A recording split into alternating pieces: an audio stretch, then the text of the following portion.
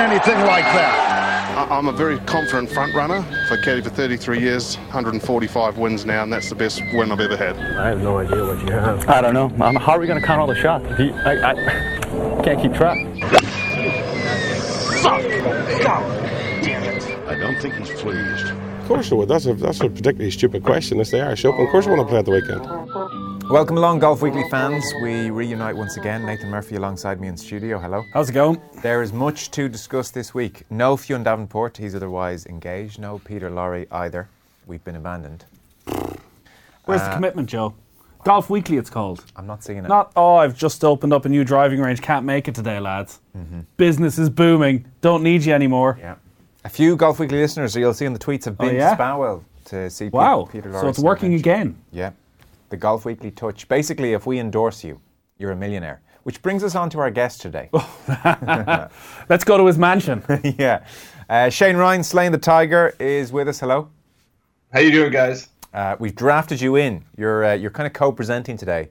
Don't get too excited. There's no fee. I'm very excited, yeah. That's hosting, right? That's Irish for co-hosting? Yeah. So we're going to start with some tweets, which is what we do, and then we're going to kick on for a general riff for about 30 minutes on what's going on in the golfing world or what's taking your fancy. So, Own Small, first of all. Lads, surely Sergio should be banned for a few events for unsportsmanlike conduct. Make an example out of him now to make sure nobody does it again. Well, I didn't think anybody was damaging 5 greens in the first place anyway, but we'll come to Sergio in a second. Dermot O'Reilly, Sergio Garcia is a shithead. Discuss. Hashtag friend of the pod.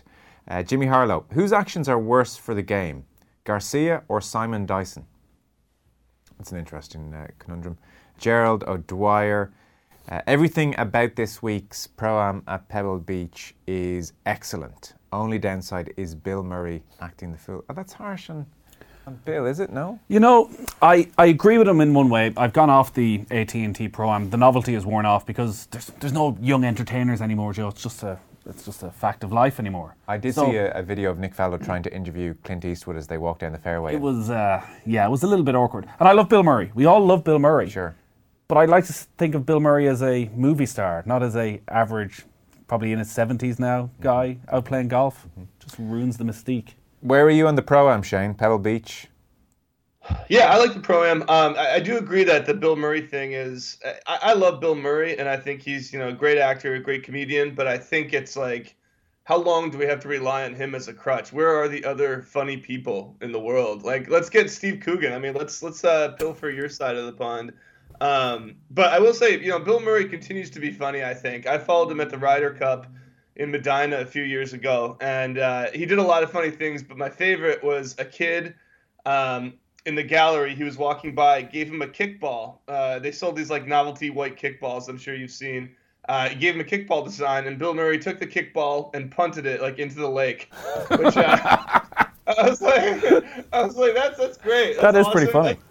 That's better for that kid than any signed kickball would ever be, that memory. But yeah, I still think he's got like good instincts, but I mean, yeah, it's like, the vast majority of any Pro-Am, including that one, is awful billionaire businessmen who have committed war crimes and a couple entertainers. You're not even exaggerating. Really? No, there was a story that came out, you may have seen on Deadspin, where actually one of the masterminds of the Indonesian genocide from the 60s plays in Pro-Ams in California with all his kids and stuff. So that's a true story. That's probably the most egregious example, but I don't think you have the best of humanity in Pro-Ams typically. Okay. He has come up with a great idea, though, of maybe doing the trip to golf. If you got Steve Coogan and Rob Brydon, maybe to go to cover a golf tournament and just do impressions of everybody there. Mm-hmm. Yeah, and you could even have a segment where nobody knows who Rob Brydon is, and the nobody in America. I love him. Don't get me wrong; the Trip movies are awesome, but I think that would be a cool novelty. Have you seen the Trip? These are great ideas, guys. Have you seen the Trip? Great ideas. Yeah, big fan. Have you seen the Trip to Italy? Have you seen the Trip to Spain? I've seen all the trips. There's a new one coming out. There's a new one coming out. The Trip to Greece. Okay, great. Yeah, no, good. I just feel like, that European Tour video where the players come up with terrible ideas, I feel like I'm suddenly in an episode of that with you two. Wow. Sorry, is that harsh? Wow. The Bill Murray being a crutch thing is an issue, and it's something the European Tour suffer with as well. Anyone who's remotely funny, i.e. Beef Johnson, I mean, they overuse, they rinse beef for everything he's worth. Eddie Pepperell is the new beef. Is that right? He definitely is. Yeah. Colin Farrington in touch then, who he went to Peter Lowry's. Peter Lowry's a former European Tour golfer, regular here on the show, Shane, and he's opened up a new driving range. So Colin went and enjoyed the facilities. Place looks great. A few more targets, and we're laughing. He wants a few more targets to aim at. Aaron Grantham.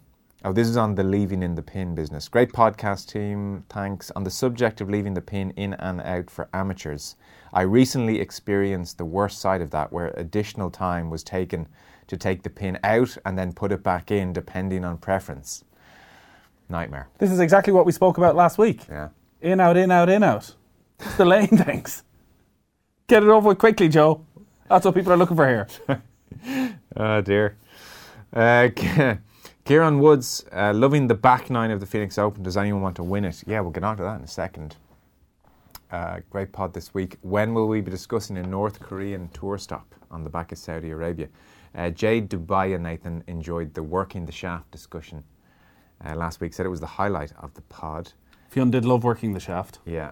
And then Paul doing flagging for amateur is helping the speed on my rounds. It allows chipping and putting at the same time in a group. It's encouraging ready golf. Well, that's good. And then finally, for the tweets, for the time being, Owen Murphy. Bryson DeChambeau may have his own unique approach to the game, but I just find it too mechanical. He thinks he's revolutionised the game when in fact he's just a slow player who is boring to watch, and Koepka was right to criticise him. They are your tweets. We're talking about the week's golf next.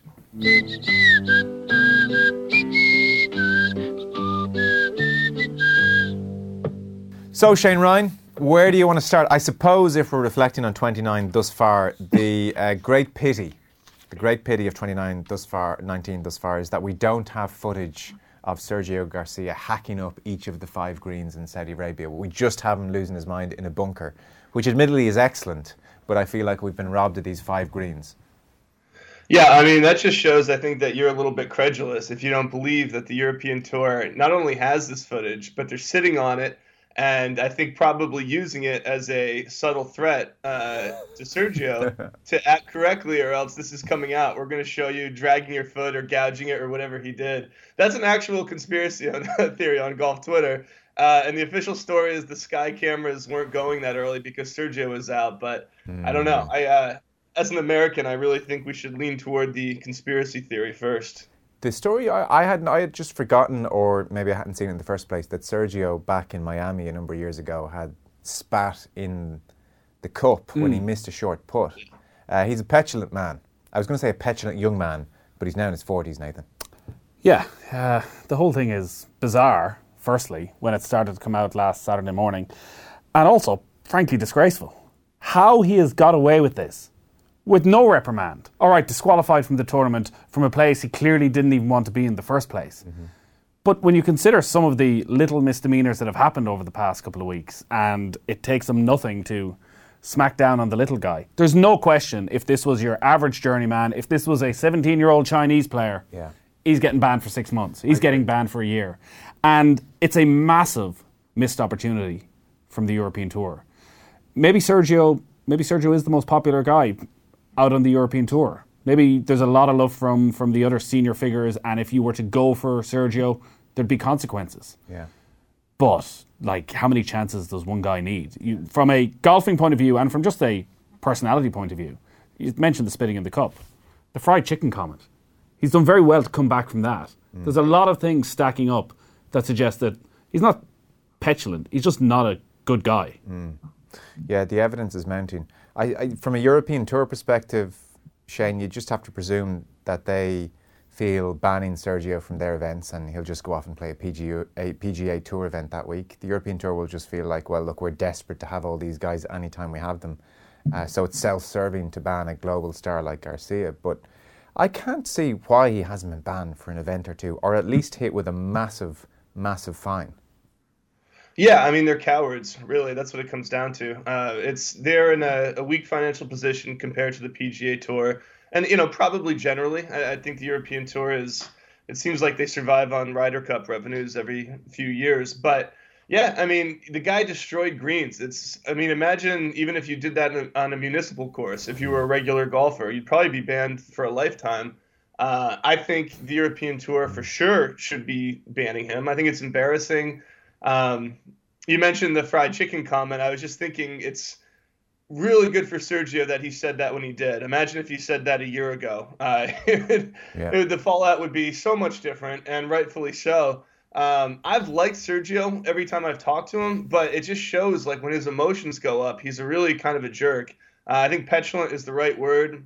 The sense of entitlement it must take to feel like, the conditions aren't pristine, and so you're actually going to destroy part of a golf course and make it worse for your fellow competitors and everything like that. It's just kind of astounding in golf. And we mentioned the Simon Dyson thing where he had, I think it was a suspended ban for 2 years, but it was a really big deal, even if he wasn't practically banned. If what he did, which is tapping down a spike mark, merits that, how is there not at least a year ban for the European Tour? And I'll say this too, the PGA Tour shouldn't allow, in this hypothetical case, shouldn't allow themselves to be the fallback. If the European Tour did something like that, I think the PGA Tour in solidarity should also say you're banned from here. You're not just going to skip here, skip over to America and play there. Yeah, it is a real cop-out. I mean, your point about a ban for life, if one of us did it, is probably quite true. I don't know if you're familiar with Lawrence Donegan, Shane. He's over in the US now. He's been a journalist, he's been a caddy, he's been a musician, golf writer, and always a very interesting commentator. Yeah. He made the point... Sorry, yeah?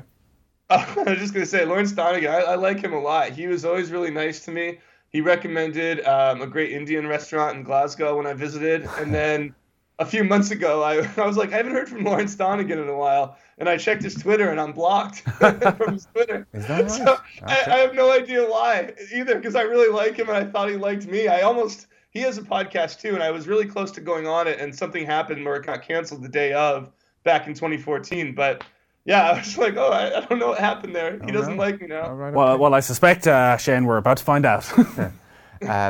Well, that aside, he made an interesting point when we talk about the Sky cameras or no cameras picking up what Sergio did across 5 different greens.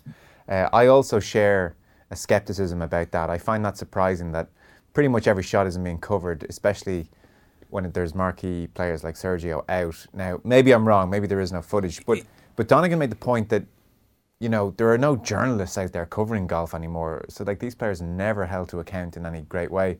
Is that similar story on the PGA Tour? Are the golfing correspondents at newspapers, national and regional, amongst the first to be cut in the last decade or so, Shane? Yeah, I mean, I think in golf it's been particularly true for a long time. Even what we saw Martin Dempster do, which is go out and take photos. And I think he had a source on the European Tour that told him that he's really the only reason we know it was 5 separate greens. Otherwise, I think Sergio said a couple of greens in his statement, and the European Tour was just pretty quiet in general. Without Martin Dempster, we wouldn't even know that. I would say on the PGA Tour, there probably would not have been a Martin Dempster unless Alan Shipnuck happened to be at the tournament or something, or a very small handful of people had happened to be there, which, most of them tend to only be at majors. So in this case, it probably, would not have happened. Yeah, it's a big problem. Access is a problem. The fact that golf is an individual sport where players persist over decades. And so if you piss one of them off, you could be screwed for a career, unlike a team sport where, you have everybody else, you have the coaches, and eventually they're going to leave anyway. But yeah, I do think it's a really big thing, and it's something I've been thinking about a lot lately. There needs to be more boldness in golf journalism, particularly in America, and there needs to be a better eye toward the political aspect of things. And aside from Sergio Garcia's antics, I personally believe it was absurd to have a tournament in Saudi Arabia in the first place. We had Matt Kuchar's thing with tipping the Mexican caddy a few weeks ago. I think there needs to be more discussion about this stuff and more honest sort of accountability measures for the players, for the tours, for the organizing bodies, whoever's involved.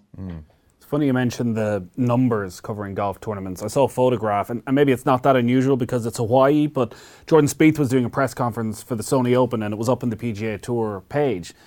And the room, there was about 6 journalists. And I was thinking, oh my God, you would love to be there.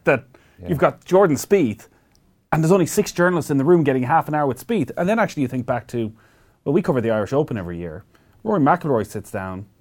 Probably 10 journalists in the room for the biggest star in the game. Yeah. There's not this huge widespread interest where there's an overflowing press box because, like any big sporting event, actually you can generally get to ask questions if you want to go, but then the other side of it is what questions do you want to ask if you're there it's true. on a regular basis. Funnily enough, on Sergio, he was before the media in Saudi Arabia ahead of the tournament, and obviously the controversy the week before was about Hao Tung Lee and lining up the putt, and he was asked about Keith Pelly coming out and making the statement and very much backing the player, and he said, I mean, it's always nice for Keith to look after us, but at the same time, you got to be careful, because if you start making exceptions here and there, then where do you stop? Oh. Wow. Sergio, he loves the rules. What can you say? Well, it's interesting you bring up Simon Dyson, because we spoke about it on the podcast last week with Peter Lowry, who was part of the Rules Committee. So there's two sides of it for Simon Dyson. His career has obviously suffered massively. But he's also been completely ostracised on the tour. He's a pariah. There's no sense from this at all that when Sergio returns, and maybe I'm totally wrong and maybe it'll play out differently, but there's no sense that when Sergio rocks up next week at Riviera that people will be going, Sergio, have you let the entire game down? Yeah, that's an interesting point. It's just he moves on. Like, what? When you think about it, it looked certainly from some of the pictures that Martin Dempster took, it looked as though he took a wedge to the green. It looked as though he took a good, like a Sam wedge, and just took a good chunk out of it. Well, if it was anything close to the mood he was in around the bunker footage, he was in fairly destructive mood. Well, just on that as well. So, in terms of fines and that, so his issue with the bunker was that the bunker hadn't been raked correctly, it seemed to be. And I remember a few years ago playing in the Pro-Am for the Ladies Irish Open, and talking to the caddy of the pro we were with, and he was raking the bunker, and I was chatting about it, and he said that at that stage the fine for not raking the bunker correctly on the Ladies European Tour was €750. And he was saying it was multiples of that, I think, on the European Tour for just not raking because he said, listen, we're talking hundreds of thousands of pounds here. If you don't rake it right and he ends up in a bad light, you could well be costing somebody the tournament. So that was the level of fine that was in place for not raking a bunker correctly, and that is 7-8 years ago. Yeah.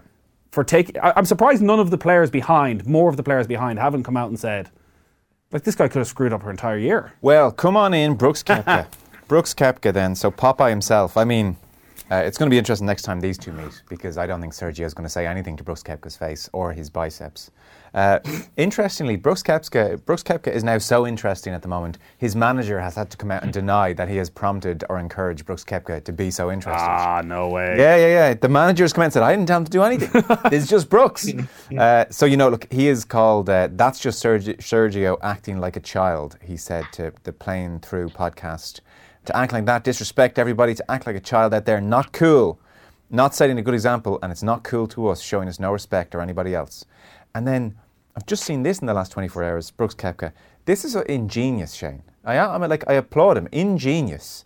So he's talking about slow play. Brooks Koepka won in the Middle East very recently, and he's one of the main offenders. He's, a minute and 45 seconds for a wedge shot. DeChambeau. What did I say? Koepka. Sorry, DeChambeau, yeah. 1 minute 45 seconds for a wedge shot, and God knows what else around the greens. DeChambeau claiming he's figured out how to put on the grainy greens, and someone said, well, how do you do it? And he goes, no, intellectual property rights. I ain't sharing that with you. I figured that out with my massive brain, which was just fantastic. But so Brooks Koepka was asked about slow play and had a good cut off DeChambeau, and then he's revealed what he's up to. So Brooks Koepka now, he's a fast player, likes to play fast. And he said that in the first 2-3 holes, when he knows he's with slow players, as he said himself, often the best players in the world, he will deliberately walk slowly to his ball, and then he'll go to the Portaloo, hang out there for a few minutes. No business happens. He just hangs out in the Portaloo, sits there on his phone, and then goes back out. His group are then put on the clock, and therefore his playing partners have to pick up their pace of play. So as Brooks says, I played 2 holes slow, and then we play the next 16 holes at Brooks' pace, and that's how I roll. Honestly, if I could give him a standing ovation, I would. It's genius. This is genius, Shane Ryan. Yeah, it's really smart, and it's made me like Brooks Koepka immediately. it undid like a decade, or no, not a decade, but like 5 years of boredom. No, he was great. All those interviews were awesome with Brooks Koepka. It showed real personality, whether somebody told him to do it or not. I don't think you can really fake that kind of authenticity. And he just seemed smarter than I probably thought he was. He seemed more at ease, and he seemed more interesting. And I actually interviewed Koepka for the book, and it didn't go in because he wasn't really high profile enough at the time. Story of his life. You joined the long list of people in Koepka's Black Book for that very reason. Yeah, probably. That's exactly right. Yeah, and it's funny when you were talking earlier about nobody told him to do it.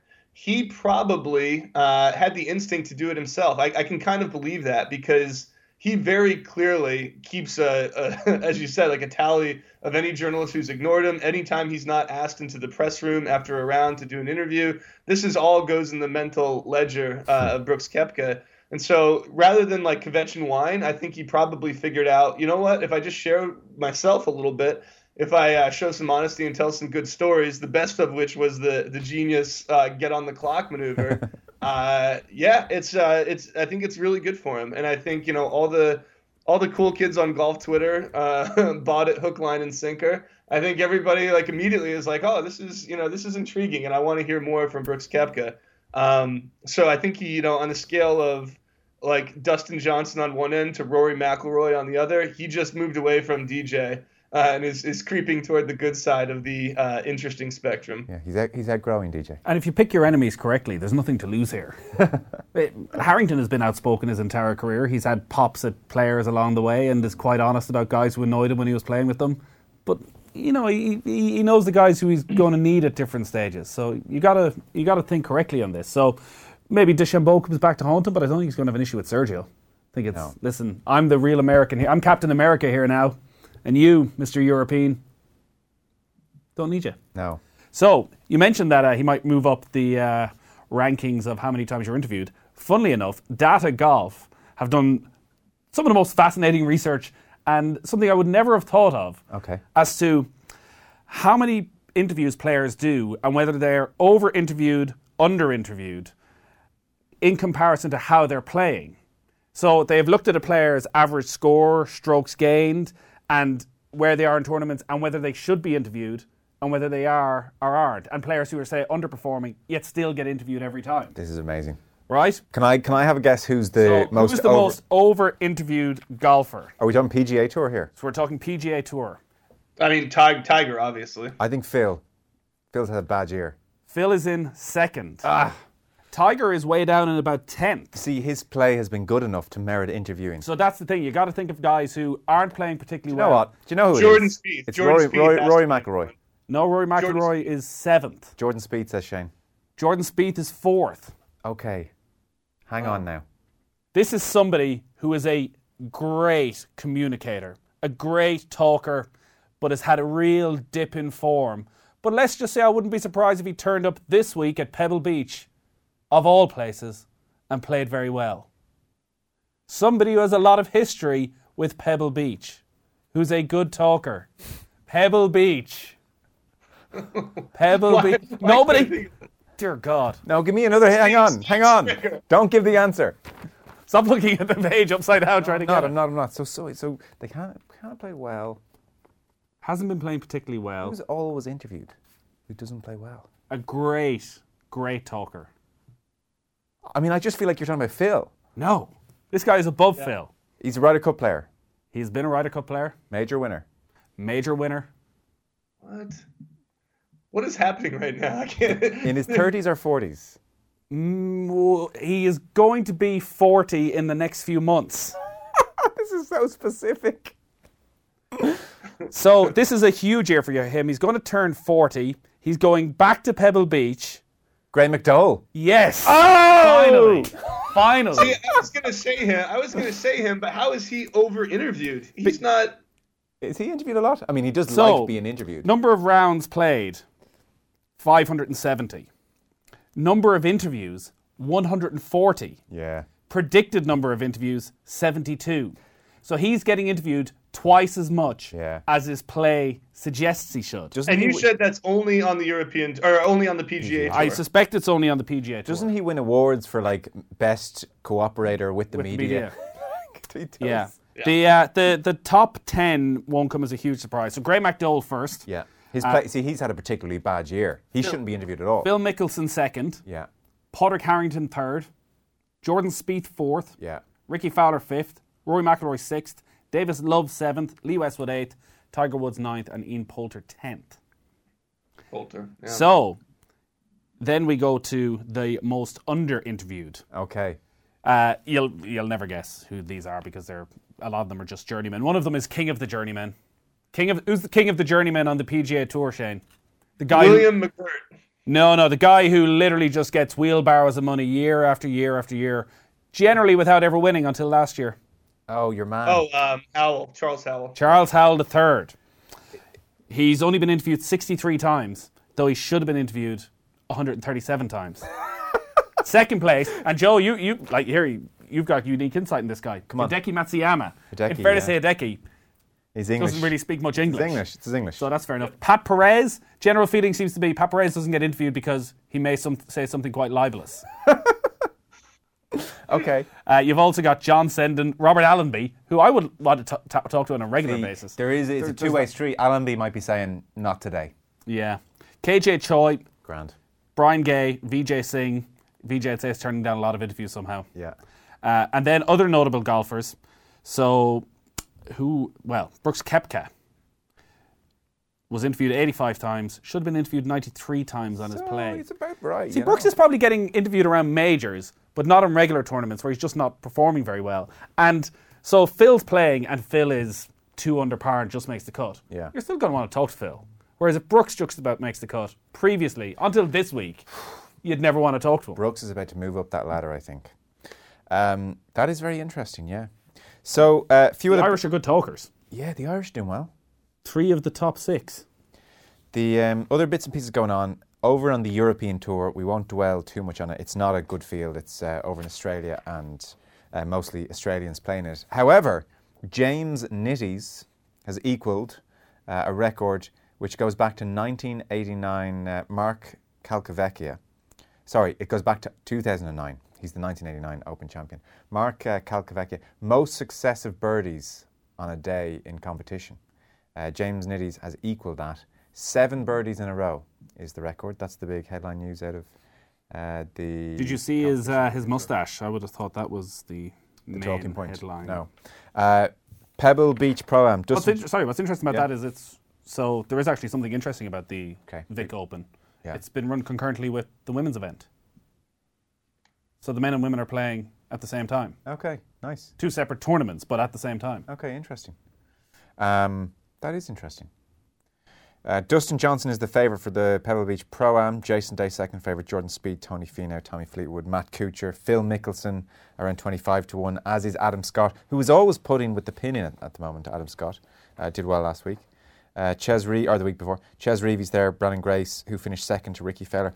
Shane Lowry's there, 33-1. Ricky Fowler, the Phoenix Waste Management Open. I know everyone's in Super Bowl mode, Shane, so you're forgiven if you didn't see it, but it looked like he was going to squander a 5-shot lead. The 11th was the amazing moment where he takes his penalty drop, walks away for a few minutes, and then his ball rolls into the hazard.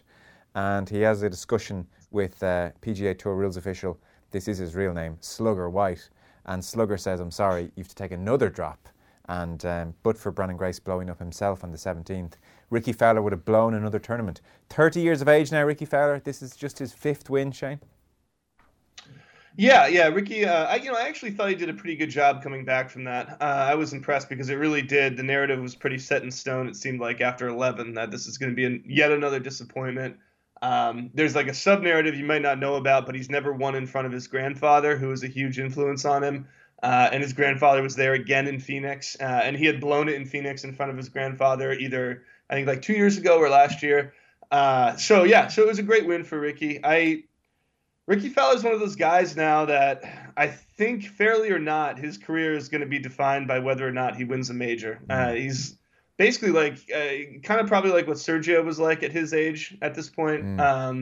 But even maybe a little worse because I think Sergio had a few more wins. And not only has Ricky Fowler not won a major, but he does seem to have problems winning even the rank and file sort of events.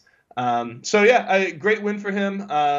I think that's probably an extremely hard thing to do in any sport, but especially in golf, where it seems like you work so hard to get in a position where you have a chance to win, and then a silly or unlucky mistake kind of seems like it's going to tank everything for you.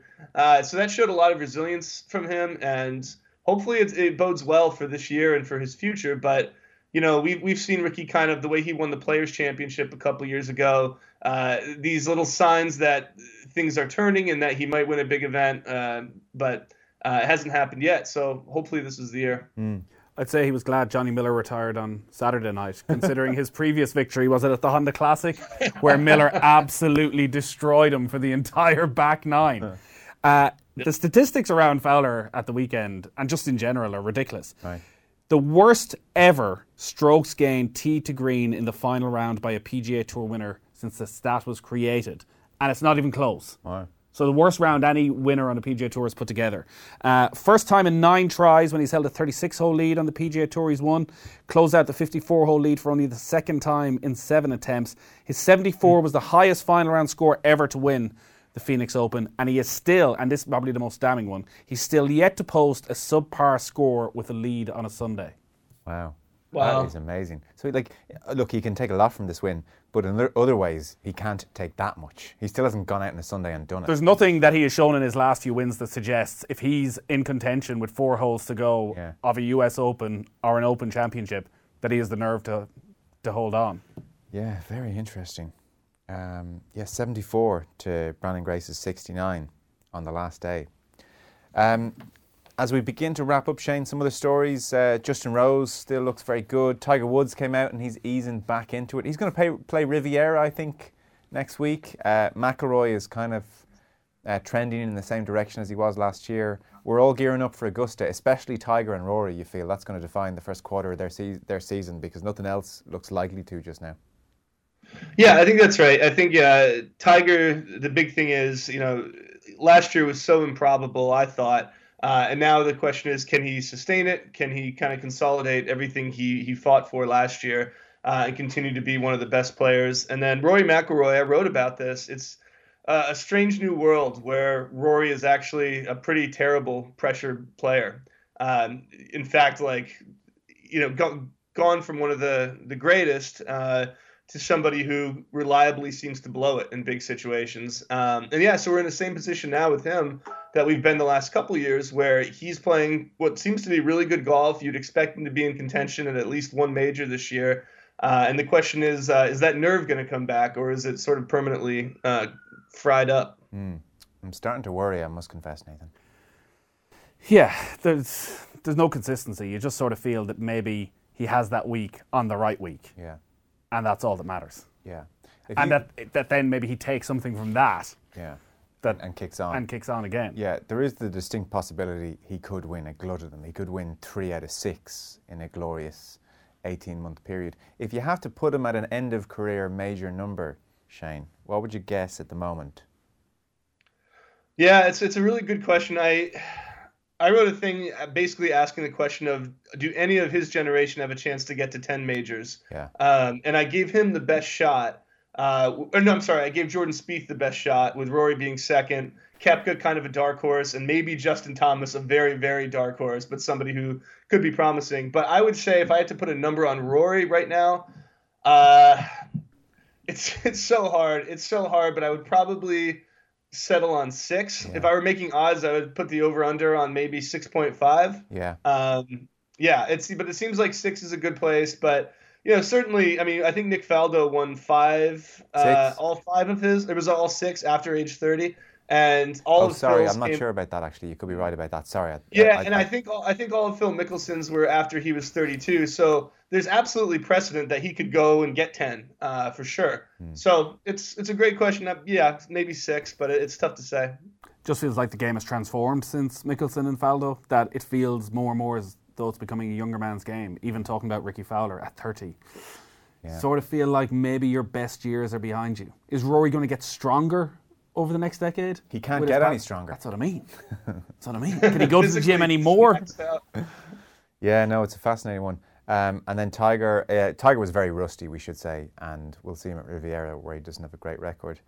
Slow play has been the other big talking point this year. A lot of people giving out about DeChambeau not being penalised. That's just going to continue. Slow play is here to stay, I think. Listen, DeChambeau, Saudi Arabia, all these people are just thanking Sergio Garcia. Yeah. Because everything else just falls off the radar. Dustin Johnson, actually, we don't even mention when Dustin Johnson wins a really high quality field in Saudi Arabia. It's just he's just that good. It barely merits mention, and yet I still have no faith in Dustin Johnson delivering under pressure at a major. I did like the some of the conversation afterwards around, if you're trying to have the deep discussion with Dustin about, well, Saudi Arabia, Dustin, the human rights issues, and Dustin's like, what? What are you talking about? That actually legitimately he might be able to get away with it. He's allowed to give him say, a free pass. I'm just a golfer, I'm not a politician. He just keeps on winning. The more he wins, the more you look at Dustin Johnson and think, one major, you'd want to step up a gear here. He is the great underperformer of that generation. He should have been in your piece about who's going to get to 10. Yeah, no, I mean, he definitely won't get to 10. Yeah, it's him, and he's a little bit younger than guys like Justin Rose and Adam Scott, but it's these guys who, it's really kind of mind-boggling that they only have one major right now. But I would say in terms of pure talent, even DJ's even a little bit higher than someone like Rose, who obviously is just playing so great right now. Yeah. But yeah, he was really unlucky at Chambers Bay. I would push back a little bit. I think Dustin Johnson under pressure is fine. I just think he's had a ton of bad luck in his career. I think he should have 3 majors right now.